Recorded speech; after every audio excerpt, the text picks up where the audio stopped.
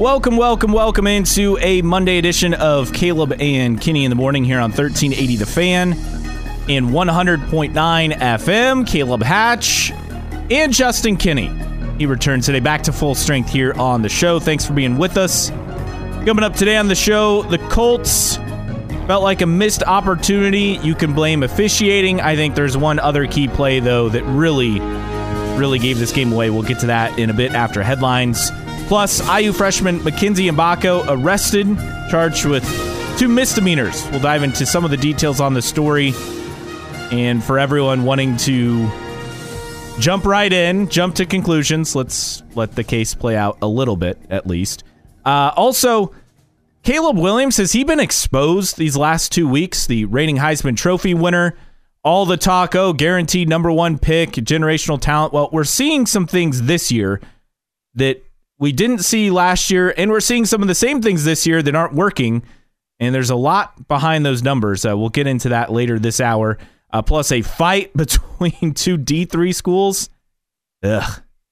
Local. Yeah. Local, too. Yeah, pretty bad.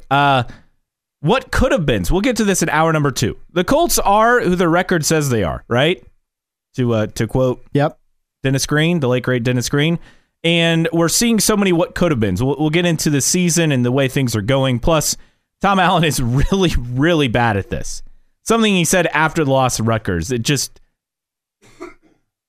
I don't know how much longer the IU administration can put up with this. It's almost like...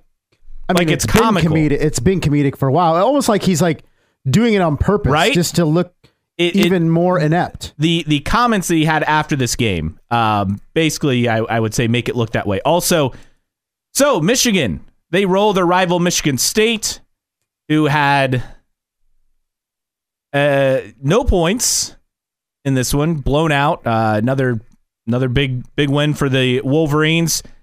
But is anything going to happen this season? Now, the NCAA won't do anything.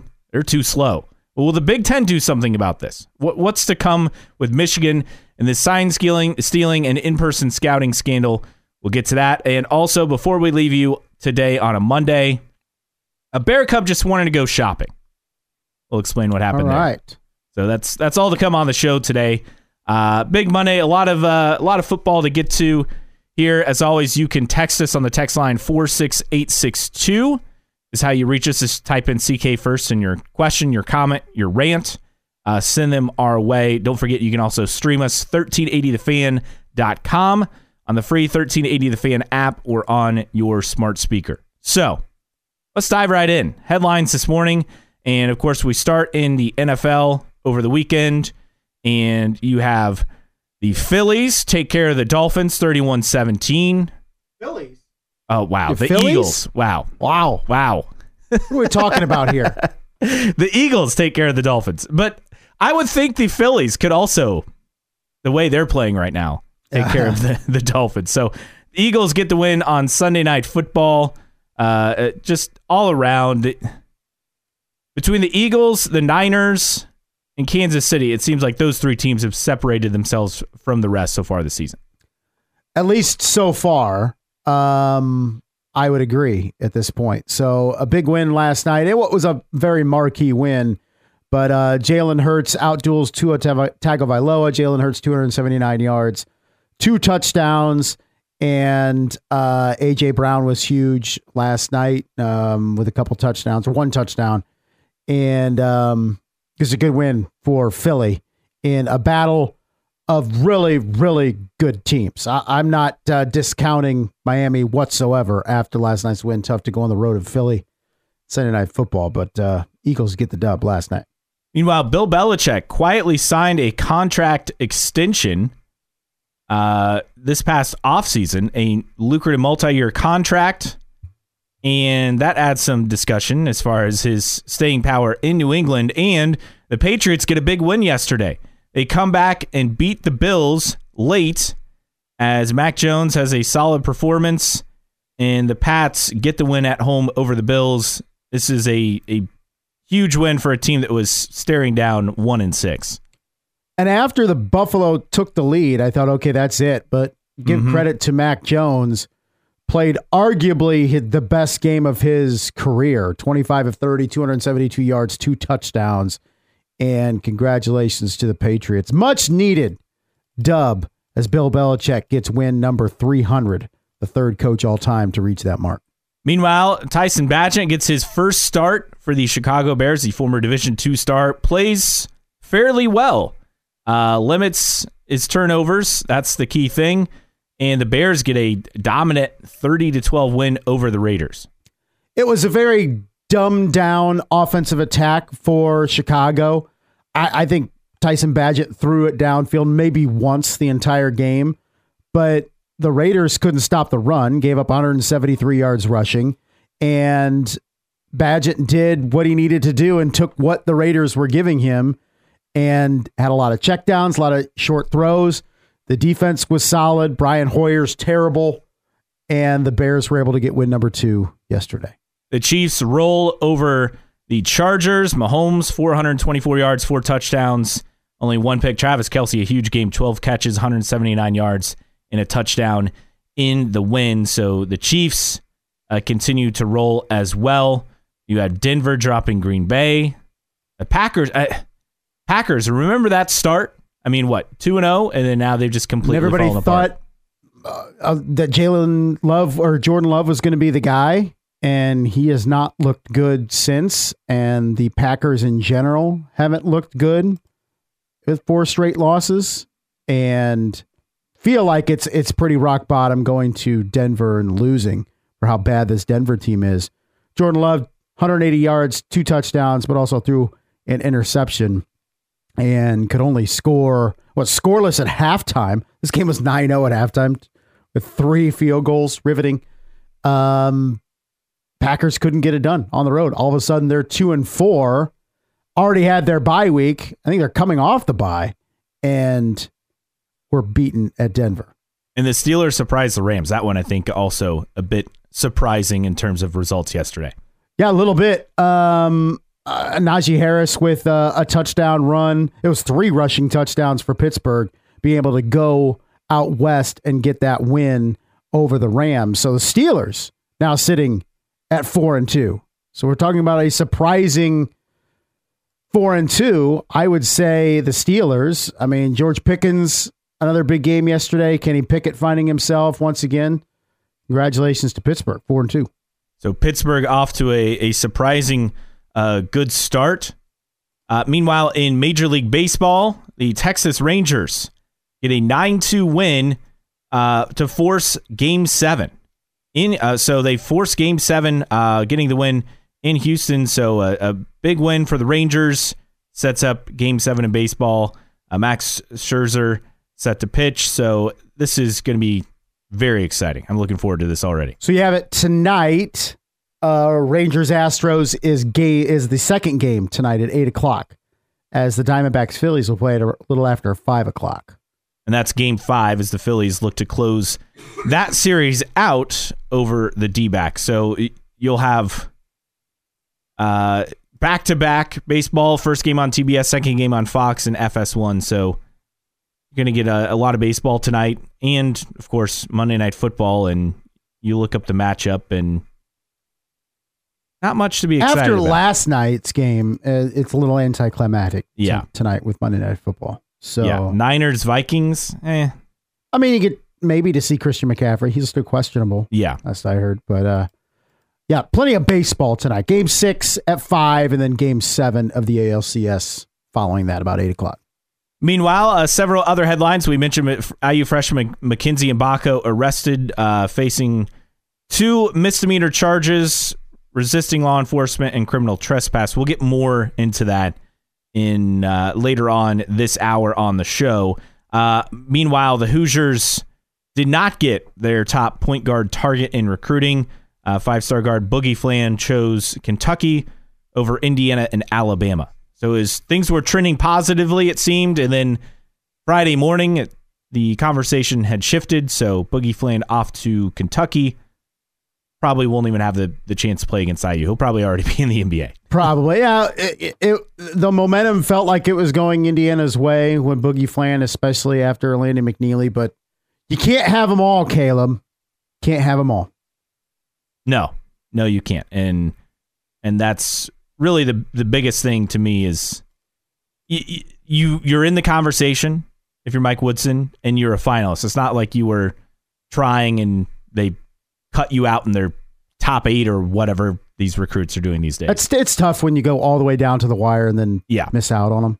But, meanwhile, the Gavitt games not going to be played during the 24-25 season. That's between the Big East and the Big Ten, according to a report. And the future of the event is doubtful. Oh, really? Disappointing. I always like those cross conference. Yeah, I always like those matchups. The Comets opened up the season mixed bag. They get the win on the road on Friday night, and then on Saturday night in front of a sellout crowd for the home opener. Slow start. They fall 3-1. Not a good start for the K's over the weekend. Both games against the Fuel. The more things change, the more they stay the same, I guess, is how it is. They get a 4-1, early struggles. They get a 4-1 win on Friday night, both games again against the Fuel. So they start strong on the road, but a slow start at home. Hopefully this is not a trend. Well, and that was the big thing last year with this team is the inability to play well at home. And they were flat on Saturday. And that's unfortunate. But just one game. Hopefully the K's can bounce back. But you do feel like that was just more the same with the Comets coming out this year based on last year not being very good at the Coliseum. Yeah. So that's a look at some of the headlines this morning. Also, shout out to Homestead High School tennis. Alex Graber, Eric G. of Homestead rallied from a 5-3 deficit, survived a match point, won 10 of the next 11 points. They are the IHSAA boys doubles state champions. Beat Columbus North 5-7, 6-4, 7-5. Impressive. So congrats to them on the win. 46862, your text line number. Again, 46862. And we already have some text rolling in about the Colts. We'll get to that. But overall, not the game I think anyone would have expected between Indy and Cleveland. Offensive explosion. The Browns get the 1-point win. You could rue missed opportunities for the Colts. Both teams turned the ball over. And I think everyone wants to focus on the 2 late penalties on Darrell Baker Jr. The first one, the illegal contact. I thought it was iffy, but I get the call. Well, the second one, though, the defensive pass interference, I mean, the ball was uncatchable. I mean, it was closer to going in the stands than it was being able to be caught.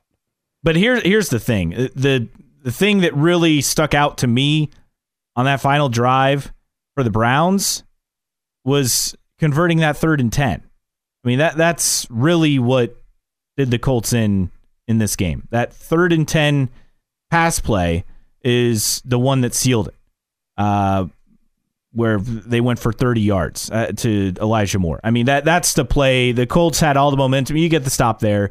That's you force a 4th and 10. The Colts are feeling pretty good. But that's the play to me that really changed the game. Right. I mean, there were so many ebbs and flows to this game, and it felt like whoever had the ball last was going to win this game.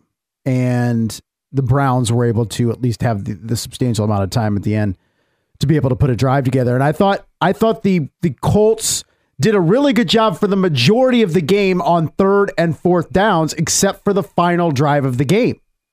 You mentioned that 3rd and 10. Of course, them scoring on 4th down to win effectively.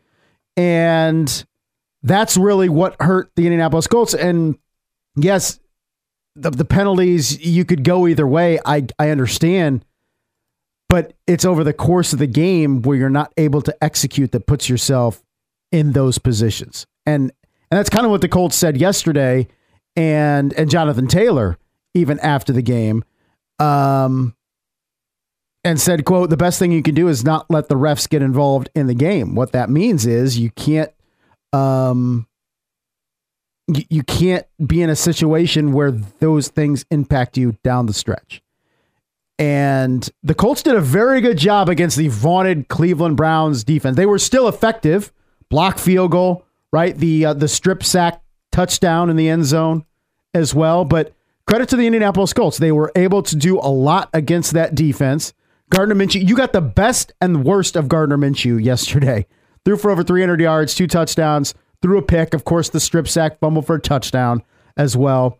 Ran for a couple touchdowns as well. And you saw why he's a good backup quarterback in the NFL, but you also saw why he's not a starter in the NFL as well. So a lot of different things out of this game, but missed opportunities for the Indianapolis Colts. They came back and bit them in the closing seconds.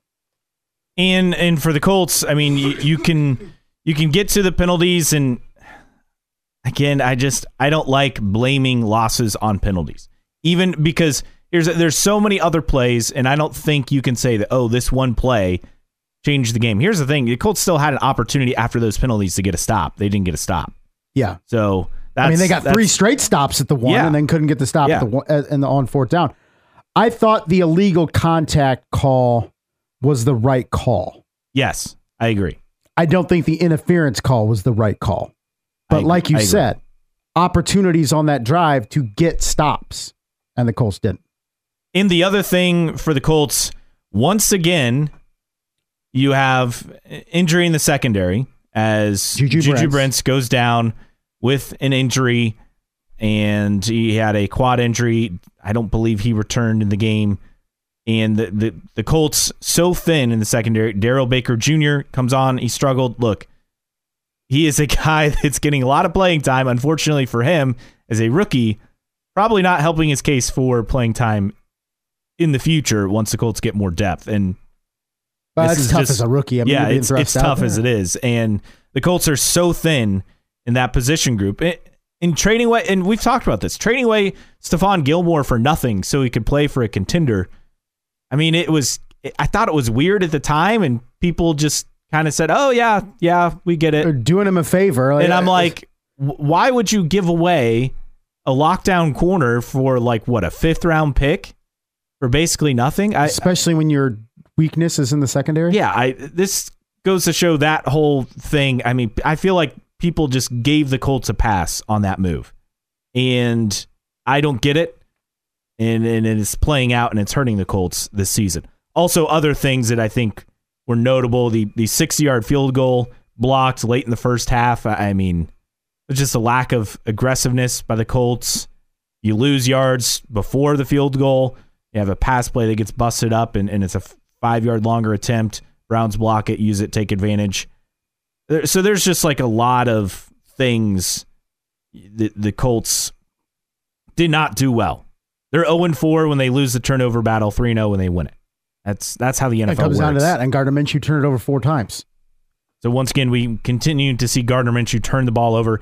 As far as positives, Josh Downs, I think, has emerged as that slot guy, replacing Paris Campbell. I think the Colts signed Isaiah McKenzie to be that guy. He got hurt. Downs is taken over in that position group.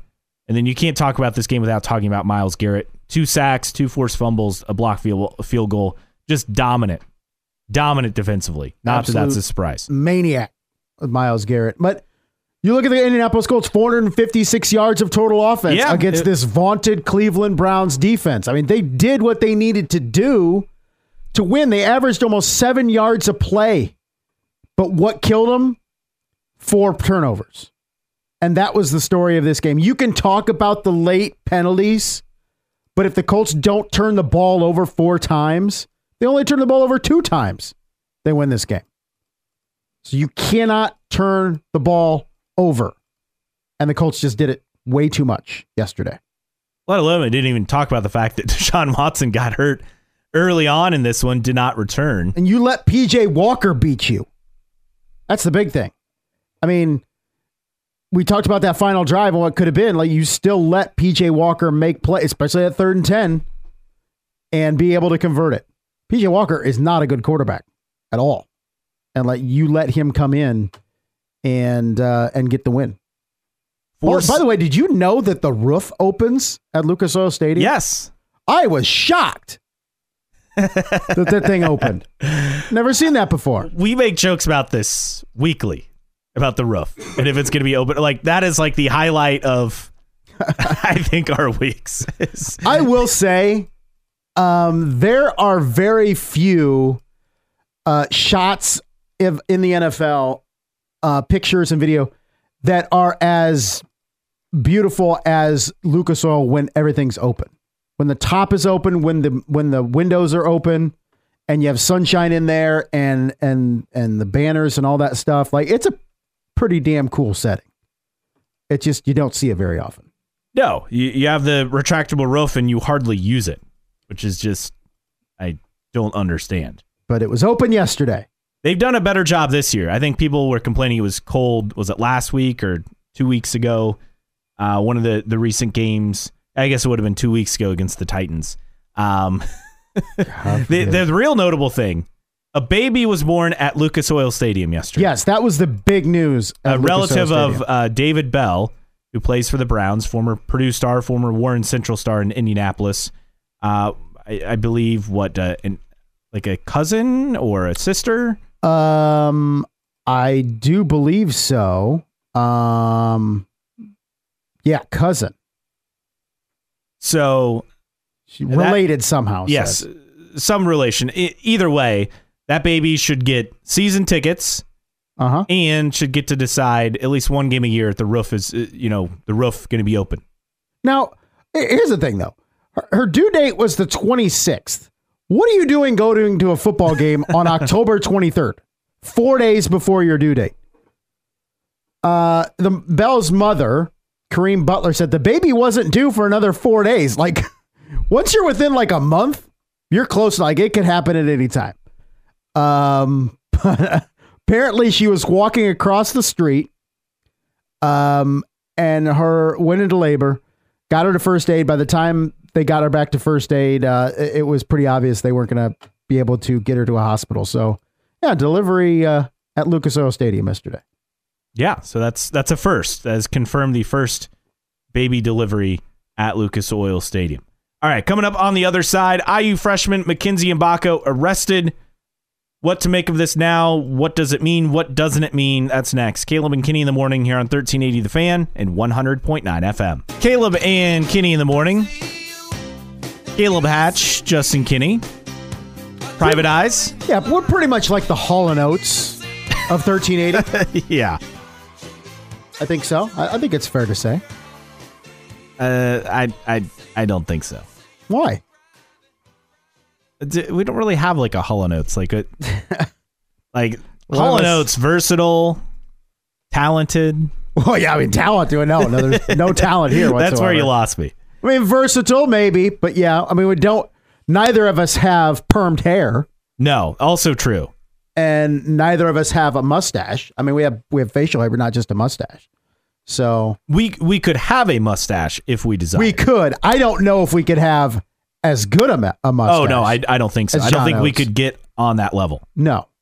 We could pull one off, but it'd be haggard looking, probably. But, all right, maybe we're not the Hall & Oates of 1380. Just a thought. All right, whatever. 46862, your text line number again, 46862. Just type in CK, then your message. All right, IU freshman Mgbako arrested over the weekend, arrested early Sunday morning at a Bloomington Taco Bell. He's facing charges of resisting law enforcement and criminal trespass. Again, 2 misdemeanor charges. He was booked into the Monroe County Jail 3:16 a.m. on Sunday. It's always a good time. Never a good time to be out. Yeah, right. Police were called at 2:15, according to the initial press release that was put out. But here's something interesting that I discovered. Apparently, the Taco Bell in question listed closing time is 3 a.m. Okay. He was booked at 3:16, so when he arrived at the drive-thru well before then, according to their listed closing time. Now, he was accused of cursing and being rude to employees in the drive-thru. It's not helping your case.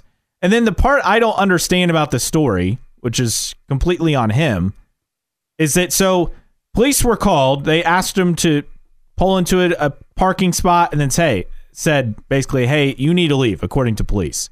And then He didn't leave, pulled into a different parking spot. It refused to leave, and then police had to break a window and then pull him from the vehicle. Like, and that's the thing. That's the part where you lose me. Okay, that's the thing. Like, Mgbako, we've all been hungry at 2, 3 in the morning. I get it. Sometimes inebriated, sometimes not. Pull into Taco Bell. They tell you you're closed. You're upset. Okay, I get that up to that point. But then his behavior is unacceptable. Okay? And I know some people will say, oh, it's not that big of a deal. Okay, it is a big deal when you're refusing authority. Okay? And I'm not going to get in the whole respect police and all that stuff. But basically, the police told you to get out of your car. Well, told you to leave first, and you didn't leave. Like just leave. Yeah, just leave. That's what I don't understand in this entire story. Just go home. Like, okay, being rude to fast food workers, completely unnecessary, not an arrestable offense. Then when police say, hey, you need to leave, get out of the drive-thru, pull into a parking spot, they ask you to leave, you don't leave.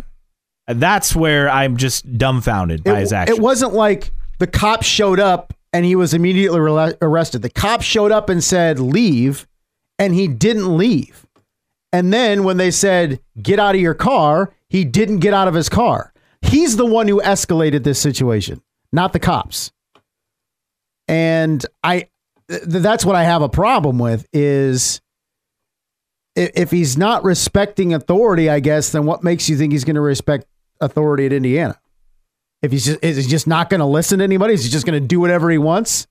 Because it sounds like that's what he did at Taco Bell over the weekend. There are worse things, okay? But the fact of the matter is, it wasn't as if the police showed up and immediately put him in cuffs. They gave him an out. Several outs. And he didn't take it. And that's why he was arrested. Ultimately, though, like, we're not talking a super serious situation here with this arrest. Like, we're not talking drunk driving or something like that. Like, do I think he should miss some games? Yes, but a game or two, like, we're not talking. Yeah, it wasn't a violent crime. He wasn't putting anyone in punishment danger, here, right? He was just being an idiot, and that's the biggest thing. Is just go home. I don't understand. You know, the saying is like, you know, nothing good happens after midnight or whatever, like is the saying. But like college kids, everything fun to them happens after midnight. That's just how that works. And this situation, just again, the multiple outs, as you said, could have been avoided. I don't know. I'll be curious for more information to continue to come out on this because it feels like things are missing here still with the information we have. Maybe he was like, it just doesn't make sense. Maybe he was just upset with Tom Allen's latest comments on the quarterback situation. He was just fed up. No, but I mean, this is a conversation that Mike Woodson needs to have, and it's a teaching moment to say, look, you respect authority, you do what you're supposed to do, and this can't happen. My thought is if he's a loose cannon off campus, out of the program, then what makes you think he can fit the system and follow and toe the line with Indiana? Remember, this is a guy that underperformed in his first year. Where was it, Oregon? No, that's Khalil Ware. Oh, sorry, Khalil Ware? Yeah. This guy's the freshman who was committed to Duke, and then when Kyle Filipowski came back, so he reopened his recruitment. I mean, here's the thing, is and it goes along with the same things, is by being a highly ranked recruit, highly rated recruit, and being able to get basically people fawning all over you when you're in high school and entering college, is you become entitled sometimes. And maybe Mackenzie Mgbako feels entitled. And he got a lesson in that on Saturday night. Now, anyone wanting to say, oh, Mike Woodson has a problem with the IU program. You have the Xavier Johnson arrest over a year ago. I mean, the answer to that is no. No, I'm not going down that road. But I mean, a couple texts coming in. Yeah, he's obviously been pampered all his life, and it shows. I mean, that's what I'm saying. He's a 5-star recruit, 4-star, whatever. But I've seen it time and again with recruits around here that are just, they're allowed to do anything. They can say anything, do anything, get away with anything. And that goes into the pampering for sure. CK, I think the Mgbako situation is completely overblown, but my biggest question is, where were his teammates? That was kind of my thought too. Yeah. I mean, don't you roll with your teammates all the time? I mean, especially at 1, 2, 3 in the morning, shouldn't you have somebody with you? Unless he's, coming home from a party, I guess, and decided to roll through a Taco Bell first. I don't know. But well, and the weird part is he is apparently alone in the car. Like, hey man, I haven't seen anyone else mentioned. Laying in your dorm room, I guess, and you get hungry at 2:30 in the morning. I don't know. It's all really bizarre. Again, I think there's still some more details to emerge. But if this is all that it is, and Mgbako just refused, like, that's completely on him. I don't understand the move.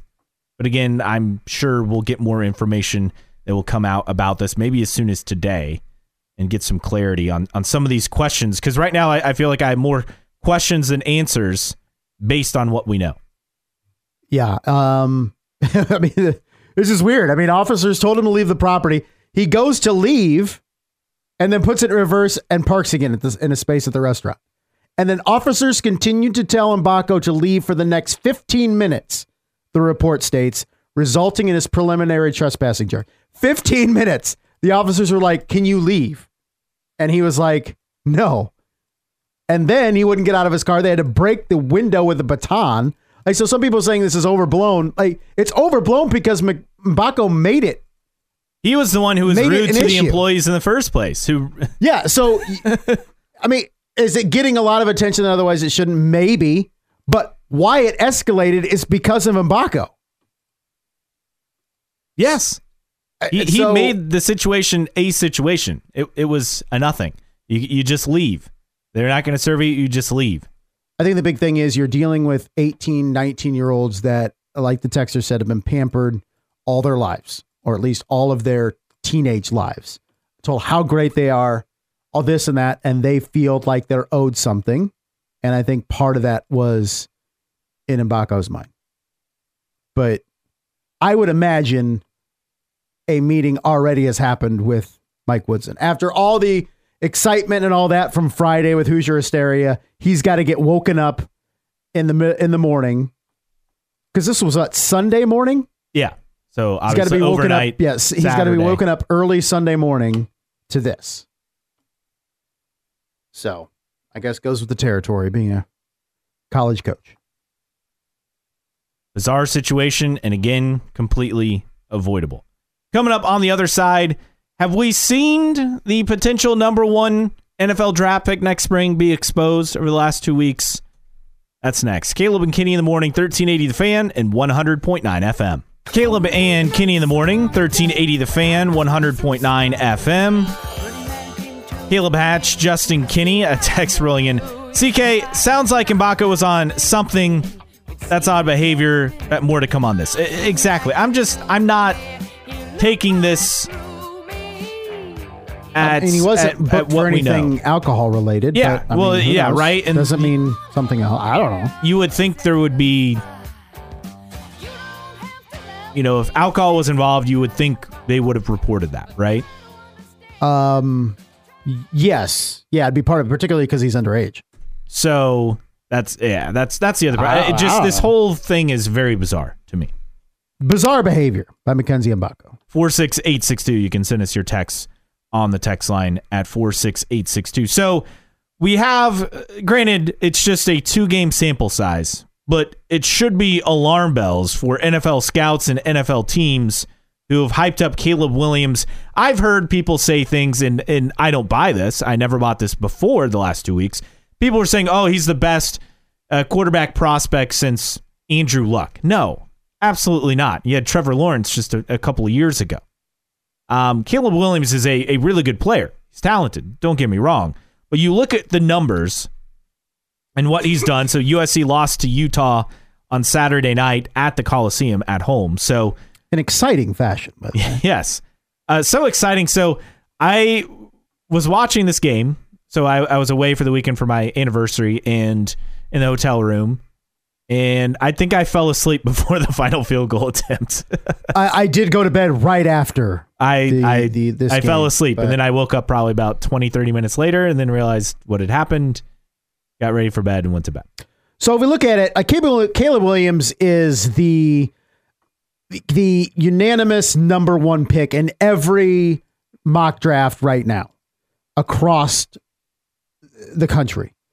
Yet this stat was telling when they put this up on the screen during the game, and it's titled Struggles Against the Best. So it's Caleb Williams against top 25 total defenses. And this isn't just the last 2 weeks with Utah and Notre Dame. And this actually doesn't include the Utah game on Saturday night. So 23 starts for Caleb Williams against teams that are non-top 25 defenses, okay? 70% completion percentage, 317 yards per game. His TD to interception rate, 78-7. Okay? Very, very, very good. Okay? Okay, number one pick. Yep, I'm buying. Starts against top 25 defenses. And again, this is not including the Utah game on Saturday when he was 24 of 34 for 256 yards. He has a completion percentage of 51%, 172 yards per game, 6 touchdowns, 6 interceptions. That's mediocre at best. And in watching Caleb Williams over the last 2 weeks and being a Bears fan and seeing a lot of talk about him going to the Bears have one of the number one picks, or one of their picks is the number one. I see a lot of similarities between Caleb Williams and Justin Fields. A guy that when he's given a lot of time in the pocket, which he is at USC, he can pick you apart. He can get outside the pocket and run and outrun defensive linemen and linebackers that you're not going to be able to do in the NFL. And I look at this year's quarterback crop and what we've seen from Anthony Richardson, CJ Stroud, and even Bryce Young, the struggles that he's had. My thinking is I would rather have any of those three over Caleb Williams. And then you factor in the fact that Caleb Williams, or at least his dad, wants to impact where he goes. There's discussion about Lincoln Riley and Caleb Williams being a package deal. And I'm going, what is constituting this belief that Caleb Williams is in a position to call shots like this? Because against truly good defenses, and we're not even talking like top 5 in the country. We're talking top 25. That's what, like 1/5? One-sixth? 1/5, I believe. I mean, there are 133 teams. So 1/5-ish? Yeah. 1/5 of college football he struggles against. And he's going to come into the NFL and be this bona fide number one pick, this generational talent that people want to say he is. I'm not seeing it. I don't see it at all. So he's 4-7 against ranked teams now after the loss to Utah, which, whatever. You know, that to me is not that big of a deal. USC's out of playoff contention. His stats the last 2 weeks. So Notre Dame and Utah. 47-71, 66%. Not bad. 455 passing yards. Okay. 2 total touchdowns, 4 total turnovers, 3 picks, and a fumble. Then you get into the fact that he doesn't have his safety blanket this year that he had last year in Jordan Addison. Litnikoff winner from Pitt, then transferred to USC, played with Caleb Williams last year. How much is the fact that USC doesn't have that legit number one receiver? I know a lot of talk about Zachariah Branch, but he's a freshman and he's missed a couple of times, and he's not a game breaker in the passing game. So Caleb Williams, to be clear, does not have the same level of targets to throw to this year compared to last year. I don't think anyone's questioning that. But the real problem is he's holding the ball for so long on so many plays. Which you're not going to be able to do in the NFL. Exactly. You can get away with that in college, playing Washington State in teams like that. You cannot get away with that in the NFL. Like, that's just not going to work. And the scary part for USC is, so they were undefeated leading up to the Notre Dame game, got destroyed. Then they lose at home to Utah, who's also ranked. And they still have several ranked teams on the docket. In fact, 3 of their last 4 games against ranked teams. You have Washington, at Oregon, and UCLA as 3 of their last 4 games. All 3 of those teams ranked. All 3 of those teams, especially UCLA, has a very good defense this year, which I think has been a bit of a surprise. So, and you throw in that this is just, I don't know. This is kind of a joke, but the USC players were not made available to the media after the loss on Saturday night. Like, what? Aww. Like, why? Like, come on. Are we this soft here? Yeah, Lincoln Riley's a baby. He was complaining that entire game about substitutions because he would make an offensive substitution, and then you have to allow defensive substitutions, and he kept getting mad time and time again. And the thing was, it was witty what Utah was doing, because they would substitute D linemen, which took longer to get onto the field, and they were milking the clock as a defense. So that's not against the rules. Yeah, they were playing by the rules, and they found a loophole to essentially slow down a warp speed offense. What Kyle Whittingham, the head coach of Utah, did Saturday night was genius. It was in this brilliant. game. And Lincoln Riley kept getting mad and yelling at officials and all that stuff, but it was well within the rules. If you're going to make substitutions offensively, you have to allow the defense to substitute. And they just kept rotating in defensive linemen, and it took forever for them to get in there. But I think when we look at Caleb Williams, is the hype that he is getting, and again, this is a guy that's thrown 23 touchdowns and 4 interceptions this year. Okay, he's still very, very good. I'm not saying he's going to be a bust in the NFL, but what I am saying is this love for him as a generational quarterback, as a guy that's going to be the bona fide number 1 pick, regardless of what happens. I don't see it. And I see a lot of tendencies that I see from other quarterbacks that have gotten into the NFL and struggled because in college, they had all the time in the world to throw. They could outrun everybody they needed to in the open field, linebackers. You're not outrunning linebackers in the NFL. And his lack of performance against good defenses.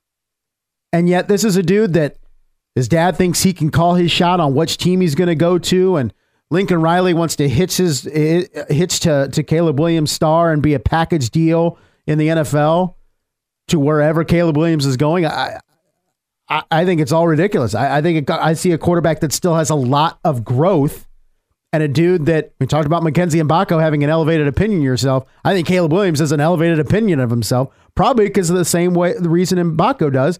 He's been pampered his entire life and told how great he is. And I think with Williams, again, elite talent, don't get me wrong, he's going to have to dig deep here this second half of the season, because USC to me feels like a program that is teetering as far as how this season goes. You could go anywhere from, barely making bowl contention to winning 9 or 10 games. It just comes down to what they figure out. Now, we've talked at length about how bad their defense is, but what we're seeing the last couple of games, the offense is starting to struggle against really good defenses. And I know I made the point on the show talking about the matchup with Notre Dame and the defenses that USC had faced. I mean, they were not top-rung defenses that Caleb Williams was taking advantage of. I mean, Nevada's a terrible team. San Jose State, not very good. I think Arizona State may have been the best defense, or Arizona, and they were at the time, leading into the Notre Dame game, and the matchup with the USC were like 41st and 47. So these were not top 25 defenses. And I think we're seeing that play out now. I guess my question moving forward is Caleb Williams just a product of being able to light up good teams, but when the moment's big, he can't deliver? I mean, we've seen him struggle with Utah time and again the last 2 years. Right. And that is the team that is his kryptonite. Completely different style of play, tough, hard-nosed team, solid defense. They mid-game shifted, quarterbacks and then found a way to get the win. I just think we're seeing a guy who, and I'm not making this comparison because of off-field stuff. Let me be clear about that. But he reminds me, as far as his electric playmaking ability, reminds me of Johnny Manziel. Yeah. Manziel was a good player.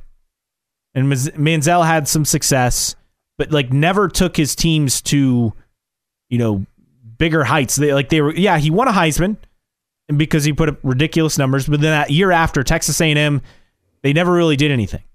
No, they never got to the playoff or anything. Well, and back then, I guess we didn't technically have the playoff, right? I mean, that was true, right on the cusp of that era, but that's who he reminds me of. Now, again, you don't have the off-field stuff at least it's known, with Caleb Williams compared to a Johnny Manziel. So that part's different. But as far as on the field, that's kind of like what I feel like I'm seeing, where it's great and it's exciting in college and you can do some of this stuff, but you can't do any of that in the NFL. That's what it comes down to for me. CK, the problem with Caleb Williams is the same problem with Lincoln Riley. Too much flash, not enough substance. I will ask you this, Caleb. If you are looking at two quarterbacks on who you would rather take right now in the NFL draft, I'm saying immediately and for their career, would you rather take Caleb Williams or Bo Nix? Because Bo Nix just broke the record on Saturday for most starts by a quarterback in college at 54. He has a lot of experience. He is having an exceptional year with Oregon. Who would you rather have? I'd rather have Caleb Williams. Are you kidding me? I mean, agreed. But I feel like the ceiling is higher for Caleb Williams, but I think the floor is lower. Yeah, but Bo Nix is what he is at this point. We've known what he's been for a couple years now. Now, did he elevate his play once he came to Oregon from Auburn? Yes. And he's become a pretty reliable guy. I mean, he was a guy who could go from looking great one game to disappearing the next early on in his career at Auburn. And part of it's that he was thrust into the starting lineup as a freshman. That's a big part of it. But I just think Bo Nix is who he is. Is he going to be a first-round pick? No. Unless a team is reaching. Maybe he sneaks into the bottom of the first round. I don't think so. I think you're looking at a second to fourth round guy. Caleb Williams has a lot more potential, but here's the biggest thing is he has to find a way to stop trying to extend plays and just make the throw. Whether it's throwing it away, running it, or throwing it downfield. You can't keep doing these circus-like plays and get away with that in the NFL. Hey, here's another text. People want Williams to be the next Mahomes. I see more Josh Allen, which at times has been a huge issue for Buffalo. Yeah, Josh Allen's propensity for turnovers, particularly in the red zone, is huge. I just would like to see Caleb Williams against a really good defense absolutely torch them. And that's something he's been unable to do in his career. His passing percentage barely above 50% against teams that are top 25 in the country in defense. You can beat up on all of the bums you want, the Nevadas, the Cals, the whatevers, the Stanfords. But what are you doing against the top defenses? Because while you do have good and bad defenses in the NFL, I mean, they're good. They're professional football players, okay? Maybe good players, good defenses. You're not outrunning linebackers in the NFL. You're not sitting back there even against the worst team in the league and sitting there for 5, 6, 7, 8 seconds consistently, waiting for things to open up downfield. So we need to see Caleb Williams over the rest of the season start excelling against some of these better teams on their schedule, the better defenses on their schedule. He's still going to be a top pick. He probably still will go number one. But I'm having a little bit of hesitancy looking at what he's done and, more importantly, what he hasn't done in college football as thinking he's this slam dunk pick. Yeah, that narrative needs to go away. I don't know who's putting that narrative out there, but it's just simply not true. He is not a can't-miss prospect. Trevor Lawrence was a can't-miss prospect. Andrew Luck was a can't-miss prospect. Peyton Manning was a can't-miss prospect. John Elway was a can't-miss prospect. I think everybody that saw him last year, and even last year he struggled against really good teams, okay? And wins the Heisman, he's automatically up there as, amazing. But I watch him, and I feel like he looks like 5, 10 other quarterbacks I've seen the last 3, 4 years in college football. And I come back to it. Would I rather have Anthony Richardson than Caleb Williams right now? Yes. Would I rather have CJ Stroud? Yes. Would I even rather have Bryce Young? Probably. Because make no mistake, Caleb, all the talk was Bryce Young and his lack of size. Caleb Williams is listed at 6'1". He's probably closer to 6 foot. Tops. So we're not talking about a prototypical 6'3", 6'4", 6'5" quarterback here. Okay. So all the hate on Bryce Young about being short, it's not like Caleb Williams is towering over Bryce Young. Okay. So we'll see if Caleb Williams can start putting it together and really put up some eye-popping numbers against teams that are really good defensively, because I haven't seen it. 46862, your text line number 46862. Coming up on the other side, we'll kick off hour number 2. Coulda, woulda, shoulda. That's who the Colts are, and I think that kind of speaks to the way this season is going to go. That's next. Caleb and Kenny in the morning, 1380 The Fan and 100.9 FM. Hour number 2 here on a Monday. Caleb and Kenny in the morning, 1380 The Fan and 100.9 FM. Caleb Hatch, Justin Kinney with you. Thanks for being with us. 46862, as always, your text line number. Again, 46862. Just type in CK first. Your questions, comments, rants, whatever you have for us, send them our way. You can also stream us, 1380thefan.com, on the free 1380 The Fan app or your smart speaker. All those are for free. And if you miss anything on hour number 1, well, you can always download the podcast. Look for it around 10:30, 11 o'clock each morning. You can download it for free. Apple, Spotify, wherever you listen to podcasts. Again, all for free. This hour on the show, coulda, woulda, shoulda. That sums up the Colts so far in so many games this season. Also, Tom Allen is really, really bad at this. We'll get to what he said after the game on Saturday. Will Michigan actually be punished this season for what they've been accused of doing? And we had a fight at a D3 football game and a bear cub going grocery shopping. All that to come. Can't wait. Had a couple texts that came in during the break we were talking about Caleb Williams. Text coming in, Richardson over Caleb Williams. No way. Yeah, if next year we're talking about Anthony Richardson not being able to stay healthy, then I'm with you. I've seen enough from Anthony Richardson to think he's got a career as a good NFL quarterback. I have too. I look, staying healthy is something that we've seen. I mean, Josh Allen had, I think, the same injury his rookie year, if I'm not mistaken. So, I mean, other than the injuries, what have you seen from Anthony Richardson that you haven't liked? That's the biggest thing, right? I mean, yeah. the biggest criticism outside of the injuries, which I would say not entirely his fault. Has to be smarter for sure, yeah, but some of it's just learning to play within the game better, getting more experience, and also just bad luck, let's be honest. But I think the biggest criticism going in was always, well, his completion percentage was bad. Well, he's 5 percentage points higher than he was coming out of college.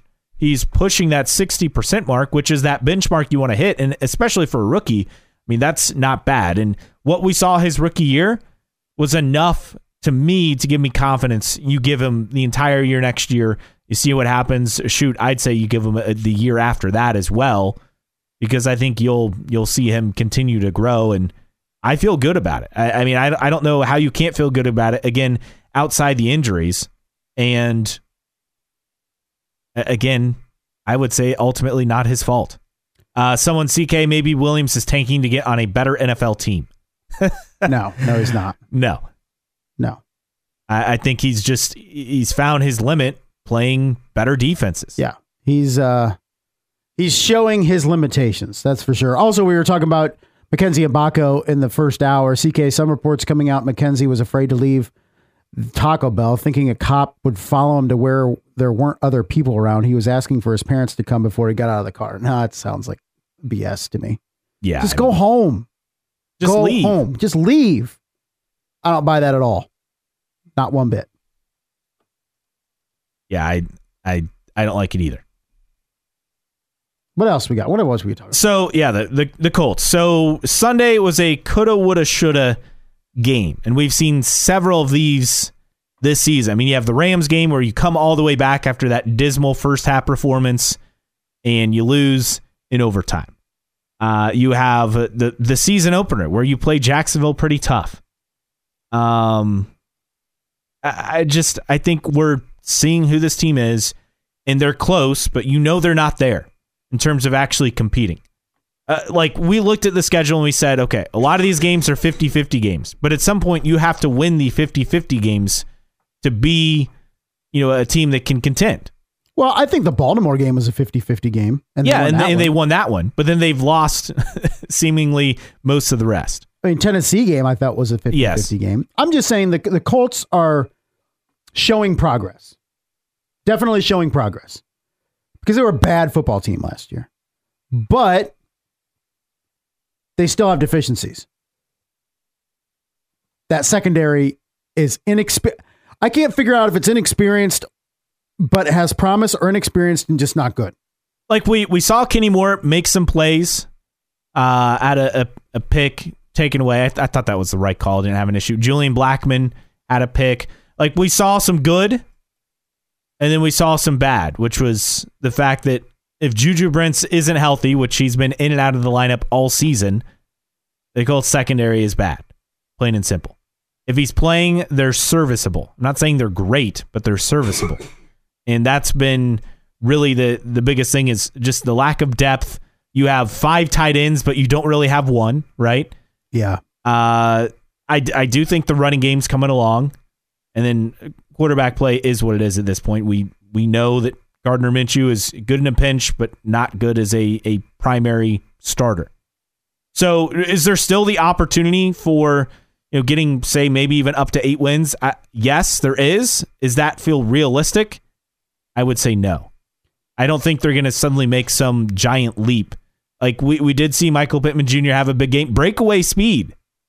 We saw him break away from a secondary in that long touchdown. Shocking. Josh Downs has clearly become the slot guy.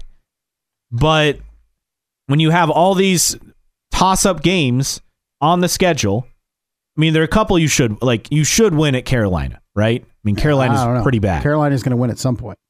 But you have all these toss-up games. Eventually, these losses stack up in these games. Like, you are who you are, and your record says who you are.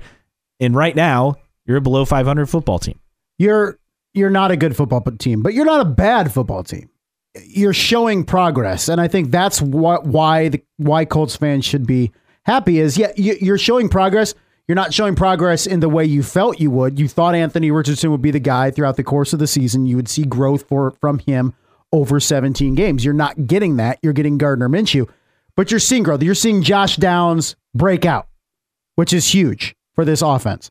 You're seeing Jonathan Taylor return yesterday to form. Rushing touchdown, 75 yards, had a couple catches as well, 45 yards receiving. And it was an even split with carries. Jonathan Taylor and Zach Moss each getting 18 carries. I think you're seeing that you have a backup quarterback that can lead you in a pinch, but not long term. And I think you're building something defensively. But you looked at it yesterday, and I think it was a glaring omission without Grover Stewart in there. Yes. And that was obvious throughout majority of the game. You still need a dynamic receiver on the outside. You still need somebody to stretch the field and be a weapon as a tight end. I really think the tight end position, you mentioned it, Caleb, with 4 or 5 guys, is you have nobody there that's really a game breaker. You have a bunch of average dudes that can catch a ball and some of them can block, but you're not looking at anybody that's going to really be a threat down. Not a modern NFL tight end threat. Exactly. You're not looking at that. So there's still upgrades, but you're looking at, okay, the Colts can build around Anthony Richardson. You feel confident in that. You want to see next year him stay healthy, but you're on track with that. You have your running back locked up. You have some semblance of a wide receiver core with Downs, Pittman, Pierce. You'd like to add somebody that can be a number 1 with that. I think defensively, you're seeing Zaire Franklin emerge, and that's positive. And you're seeing that secondary that needs help, but you're hoping with more playing time that youth starts maturing. But you see signs of the Indianapolis Colts becoming a playoff team once again. But that's not this year, right? This is still a 6, 7, if everything goes right, 8-win football team. And that's not enough to make the playoffs in the new format with 17 games. Text coming in at 46862. We know exactly what they are doing. They're competing enough to make the games interesting, but have no intention on winning these games. They're looking ahead to the draft already. I don't think so. Not based on what you saw yesterday. I mean, they're trying to win games. They're trying to win. I don't think they tried to lose that game late. I really don't. You cannot convince me. Nobody's trying to lose games. NFL players are too competitive. Yeah. They want to keep their jobs to purposely throw games. It's just not happening. No, it's an absurd argument that I refuse to have on this show because it's just so stupid. You could say that GMs and front offices put teams in position to lose, but nobody's tanking. No coaches are trying to lose. No players are trying to lose. Okay, but I would say absolutely the Colts were trying to win yesterday. They almost won yesterday. They found a way to lose it, and maybe that's the most frustrating thing with the Colts fans is you've seen them win games in which they've executed late. Baltimore in overtime, right? Tennessee. Had to hold off Tennessee. But then you've seen them lose games late. Part of that is just the ebbs and flows of the NFL. Also part of that is you're just not quite there yet. You're taking steps, okay? You could say at least we're not the Bears who picked number 1 last year, and you could argue are a worse football team this year. I know they won yesterday, but still. You're at least showing progress with Indianapolis. And I think that's what Colts fans, and I think most of them see that. I know it's frustrating after what happened yesterday, especially with how it happened, but I still think you're showing progress going forward. 46862, again, the text line number 46862. Someone saying the Colts won that game or two egregious officials' mistakes. The gate. Negate? Yeah, I think they have a typo here. Negate stakes that gave Cleveland that game. We talked about that correct, but yeah. We talked about that in the first hour about the 2 calls. I don't think the illegal contact penalty was the wrong call on Darrell Baker. The wrong call was the interference call that was uncatchable. I will agree with that. And to me, and I said it in hour number 1, the 3rd and 10, 30-yard pass play to Elijah Moore, that was the play that felt like the game-changing play to me, because that got the Browns even in position to make something happen. Like, they don't convert that 3rd down. Cleveland facing a 4th and 10, it feels like it's a completely different ball game. It's tough to... I get it. The calls late were questionable at best, but you just don't put yourself in that position. You don't allow the officials, and it goes for every sport, every league, no matter the level, you don't let the officials impact the result of the game. Also, like, you could allow reviewing calls, in the final 2 minutes, and it's not going to change a lot because the league's going to back their officials, right? So, like, for the most part, like, what's the point? It just and games the officials would last 4.5 hours. Yeah, and this game lasted basically 4 hours. It was long. Seriously, I think the Bears game got over, and the Colts were just starting the 4th quarter. Now it was a fast Bears game, but still. I had to take the dog to get groomed, and I was like, "Oh, I wonder what the scores of the late games are," and because the Bears had gotten over so early, and it was the Colts game was still going on. It was like 3 minutes to go. It was like 4:25. I was like, "Holy crap, this game's taking forever!" But 77 points. I mean, there's a lot of points in this game. It just felt like the Colts let one get away, but as you said, that's kind of their MO. This year, they're good enough to compete. They're not good enough to consistently put teams away. But I know people have an objection and an issue with the 2 late calls. But when you outgain a team by 150 total yards, you should beat them. Why you lost? Turnover battle. Was the turnovers. You didn't lose because of the officials. You lost because of the turnover. This game isn't close if you don't turn the ball over as much as you did. That's what lost the Colts the game yesterday, not the officials. Another text coming in. CK, Colts blew that game to PJ Walker, not Deshaun Watson. They're just not very good, is what it is. That was my point too in the first hour was you lost to PJ Walker, who completed less than 50% of his passes, didn't throw a touchdown pass. You had an offense that could run the ball when it needed to in Cleveland. It wasn't even Kareem Hunt. It was Jerome Ford that was able to move the ball when he needed to and just did not make the plays late for the Indianapolis Colts and turn the football over. You cannot turn the football over that much. Coming up on the other side, Tom Allen is really, really bad at this. What he had to say after the game that completely scraps everything he said going into it. That's next. Caleb and Kenny in the morning, 1380 The Fan and 100.9 FM. Caleb and Kenny in the morning here on a Monday. Caleb Hatch, Justin Kinney with you. Another tough weekend for Tom Allen. No surprise, really. This season's gone completely off the rails. I think we said it even after the Akron game, it felt like this was a team not winning another game the rest of the way, and if they did, it'd be a surprise. I mean, they're very much staring down 2-10 again for the second time in 3 years. But it wasn't so much what happened on Saturday in the game that raised some major alarm bells with Tom Allen and this Indiana Hoosiers team. It was what happened after and what Tom Allen had to say. So IU falls at homecoming to Rutgers. How many of our listeners went to that game, by the way? We had a lot of tickets. We had a lot of tickets we gave away. If anybody's listening that went, let us know. Okay, it was a beautiful day down in Bloomington. Absolutely.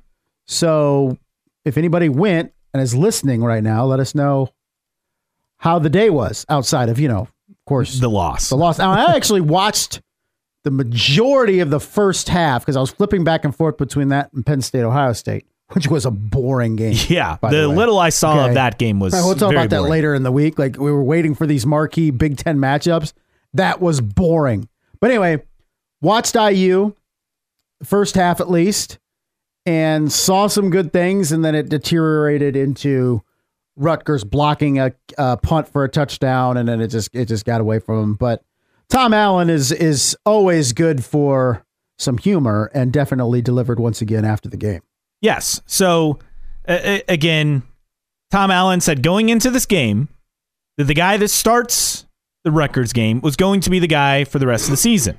Now, he said that last week. Yes. Correct? Yes. Yes. So then what does he say after when someone asks for clarification about the quarterback situation, what Tom Allen had to say? He said, well, I said it was going to be the guy for the rest of the game. We weren't going to rotate them back and forth in the game. Well, that goes completely against what you said the prior week as far as what the quarterback situation would be. I just, does he know what he's doing? I get people are going to say no, but does he know what he's saying here? Because it completely contradicted everything he said leading into the game. He said the quarterback would be the guy for the rest of the season. But he said after, no, that quarterback would just finish the game. We wouldn't rotate. So he's going back on everything he said going into the game. We thought we were going to have this big idea at the quarterback spot moving forward, and instead it's just more of the same. Why is he so incapable? And also, why is he the one having all this? I get that he's the head coach, so ultimately it's the final say for him, but it almost seems like he has too much say over the quarterback spot because, we're seeing coordinators come and go over the years, and it wouldn't surprise me if that had to be a big part of that. How about he get involved with a defense that allowed 276 rushing yards on Saturday? A Rutgers team that won the game while throwing for 39 yards. That's high school-esque. You lose to a team, give up 30 points to a team that completed 5 passes for 39 yards. I don't think, in watching that first half, I thought Brendan Sorsby did a solid job. 126 yards and a touchdown. He's completing around 50% of his passes. Only completed 15 of 31 on Saturday. You know what helps that? More reps. And being able to work out timing and adjustments and all that stuff with your receivers. But instead, we're playing these musical chairs of quarterbacks with Taven Jackson and Brendan Sorsby. And then you have, of course, the potential return of a quarterback that got hurt from last year. So I don't know. It's so frustrating because it's almost like intentional. It's almost like he's just doing it to try and get fired. It's like he's like George Costanza in Seinfeld. He's trying to get fired and the Yankees won't fire him. Tom Allen's like, I don't want to work here anymore. I just want to take my money and leave. I'm just going to make bad decision after bad decision and I'll have no recourse but to fire me. That's what it feels like right now for Tom Allen. It just gets more and more absurd. And you have Brendan Sorsby, who, decent game, nearly 50 yards rushing and a touchdown. He can do more on the ground than Taven Jackson can do on the ground. And that's a part of his game. But ultimately, you have a Rutgers team. It's been a surprise this year. I mean, they're bowl eligible. Then you have IU, which is winless in conference play. You look back at what IU's done since 2020, Justin. They have 2 Big Ten wins. This game last year. And then the same They've gone season, 2 right? and 10. Yeah. They've gone 2-10, where they went 0 in the Big Ten in 21. And remember, they were preseason top 25 that year. What a time to be alive. 4-8 last year with the 2 Big Ten wins, and then they're 2-5 this year. You have a rotation at quarterback, a rotation at offensive coordinator with one fired. I mean, it's just been an absolute mess in Bloomington. I don't think it's getting any better because they're at Penn State coming up this Saturday, and Penn State will surely take advantage of that opportunity to rough up the Hoosiers after coming off a loss to Ohio State. And, I mean, Michigan State at home, at Illinois, at Purdue. I mean, games they'll at least have a shot in, but no. I don't see IU winning a game the rest of the way. And you look at the offense for Indiana, they have some players. Like Jalen Lucas, a solid player. Yeah, he was a freshman All-America. Player. Cam Camper, Donovan McCulley. I mean, those are 2 really solid wide receivers. They just can't do anything. Jalen Lucas this year has 247 yards rushing. That's it. First off, he's touching the ball a lot more than he is. 55 touches in the rushing game for 247 yards over the course of the season. Has almost 30 receptions. Okay, I can get behind that. But I just feel like IU should be better, and I think offensively, and I think the lack of consistency at quarterback has just absolutely killed them. And for some reason, Tom Allen just wants to continue this circus on who's going to play quarterback. And I'm sure throughout this week he'll play games and be coy, like Penn State even cares who's going to be quarterback. It's going to be hilarious when he's like, I'm not naming a starting quarterback going into the Penn State game. It's going to keep him off balance and blah, blah, blah. I think Brendan Sorsby has done enough to prove that he should be the quarterback long term, at least for the rest of the season. See what Brendan Sorsby can do for the next 5-6 games. And then you have at least a benchmark to go off of going into next season. I don't think he's been absolutely terrible to say he needs benched. I think Taven Jackson has been terrible at times to where he's needed benched. But I think when you look at Brendan Sorsby, just give him the opportunity. Find out what you have in one quarterback as opposed to just playing musical chairs, and see if that offense can gel around one quarterback, because right now it has nothing. And it's going to continue to be that way because, well, the players don't know who they're preparing for. We talked about that last week. Players don't even know, pre-drive who they're preparing for at QB. I mean, that's a problem. And it's just going to continue to be a problem until Tom Allen is gone. I don't know what else to say. I think after what we saw on Saturday and the questions, does Tom Allen survive the rest of the season? I'm like, yeah, because the IU administration, they don't care enough to do anything about it. Not now. I mean, no, they're not going to fire him in season, but after the season, I really think that's going to happen. I really do. And I seriously, I say it tongue in cheek, but it's almost seems like he's trying to get fired. He's trying to get fired. He's George Costanza. IU Athletic Department is the New York Yankees, and Tom Allen just can't get fired. That seems to be the way it's been trending. Coming up on the other side, Michigan routed their in-state rival. They continued to roll through the schedule, but after news came out of their sign stealing and in-person scouting scandal, will anything happen? We know the NCAA probably won't do anything, but will the Big Ten? We'll discuss that next. Caleb and Kenny in the morning, 1380 The Fan and 100.9 FM. Happy Monday, Caleb and Kenny in the morning here on 1380 The Fan, 100.9 FM. Caleb Hatch, Justin Kenny, and you. You can be a part of the show. Text line at 46862. Again, 46862. You can also reach us on Twitter, X, whatever you want to call it. Caleb Kenny 1380. The show handle. My handle is Caleb Hatch. Justin's is J Kenny OPS, and the station 1380 The Fan. So another way you can get in touch with us throughout the show. So Michigan with another dominant performance as they routed their rival Michigan State 49-0 Saturday night in East Lansing.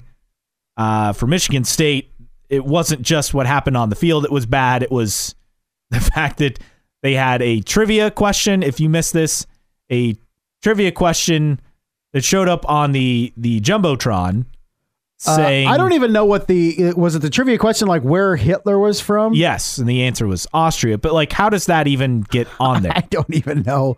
Like, There's now this was there, in the pregame, right? I mean, it was well before kickoff. Supposed to be keeping you entertained in your seat before the game starts. There's just a giant picture of Hitler on the scoreboard. And it kept saying it's like a third party that does it. Like, I'm really buying that. Like, so is there they're running the scoreboard from up in the booth and they're a third party, or you're just putting the stuff up? I don't know. I think there's gonna be more fallout than that, but wasn't ideal for East Lansing, Michigan State on Saturday. Yeah. Even before the game started. No. It just got worse from there. It certainly got worse. Yeah.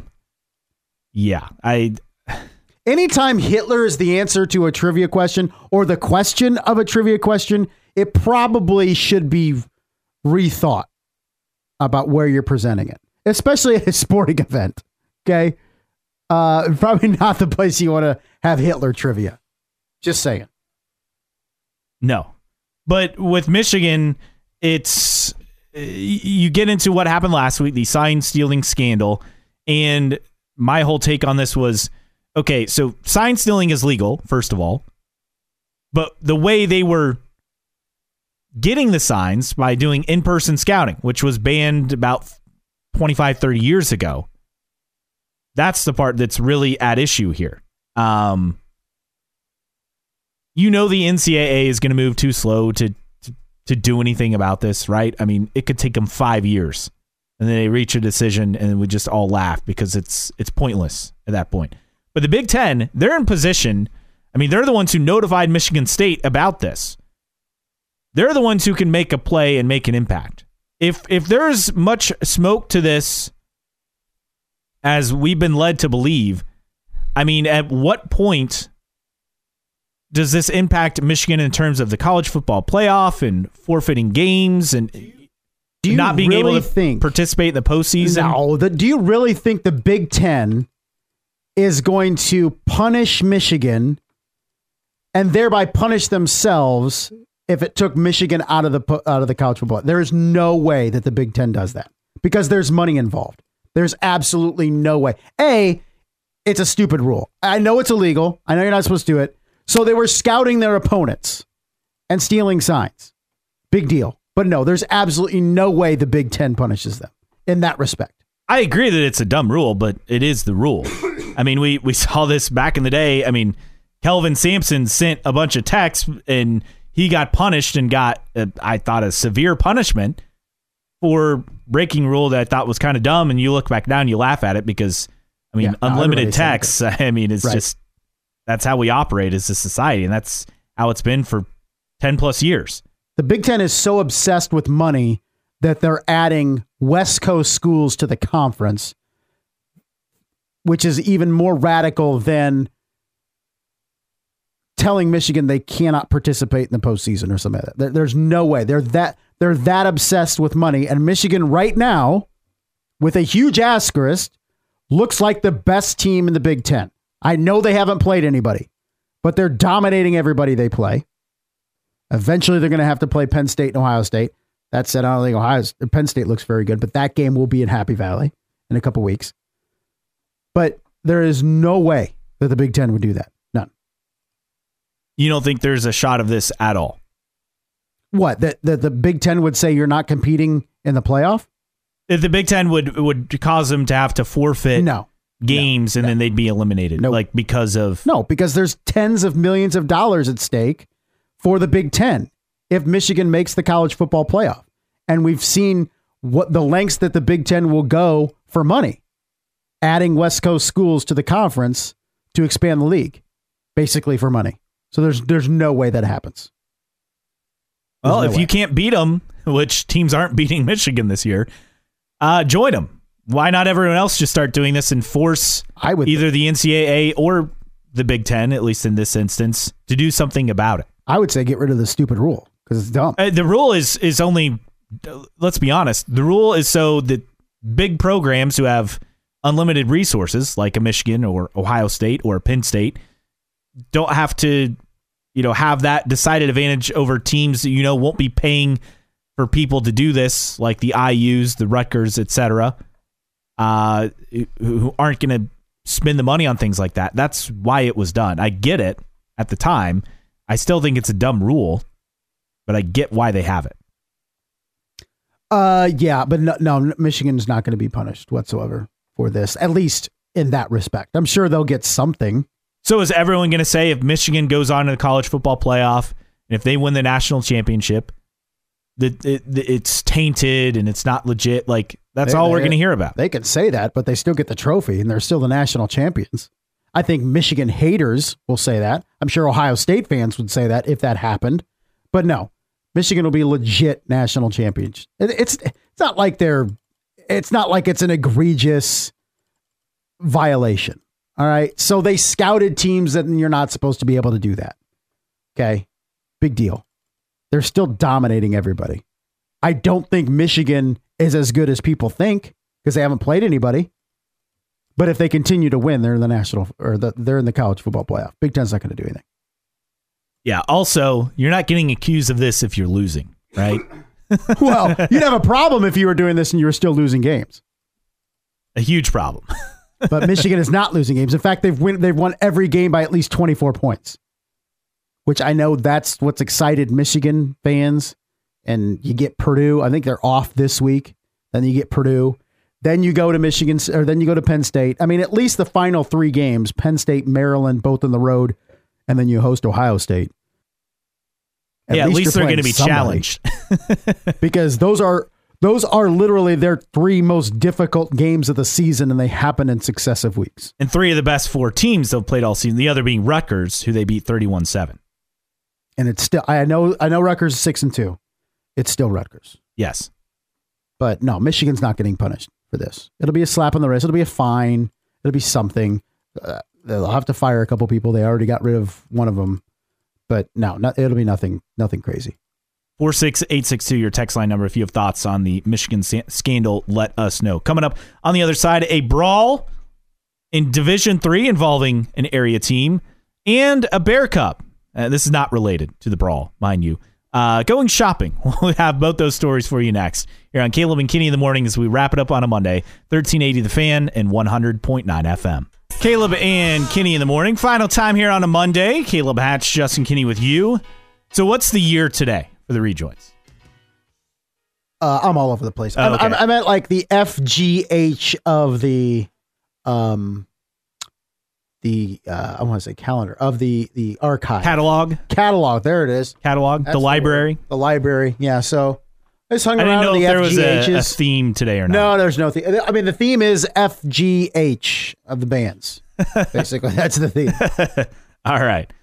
So 2 stories to get to. First one, massive brawl at the end of Manchester. Yes, that Manchester. And Bluffton on Saturday. So Manchester 0-7. They lost 50-12 in this one. This was very late in the game. You had a punt, and then you had a player for Manchester just come over and deck a guy for Bluffton, like after the whistle, after the play. The whistle been called, and you watch the replay. That obviously they had to have had issues before because the play doesn't even involve those two being close together.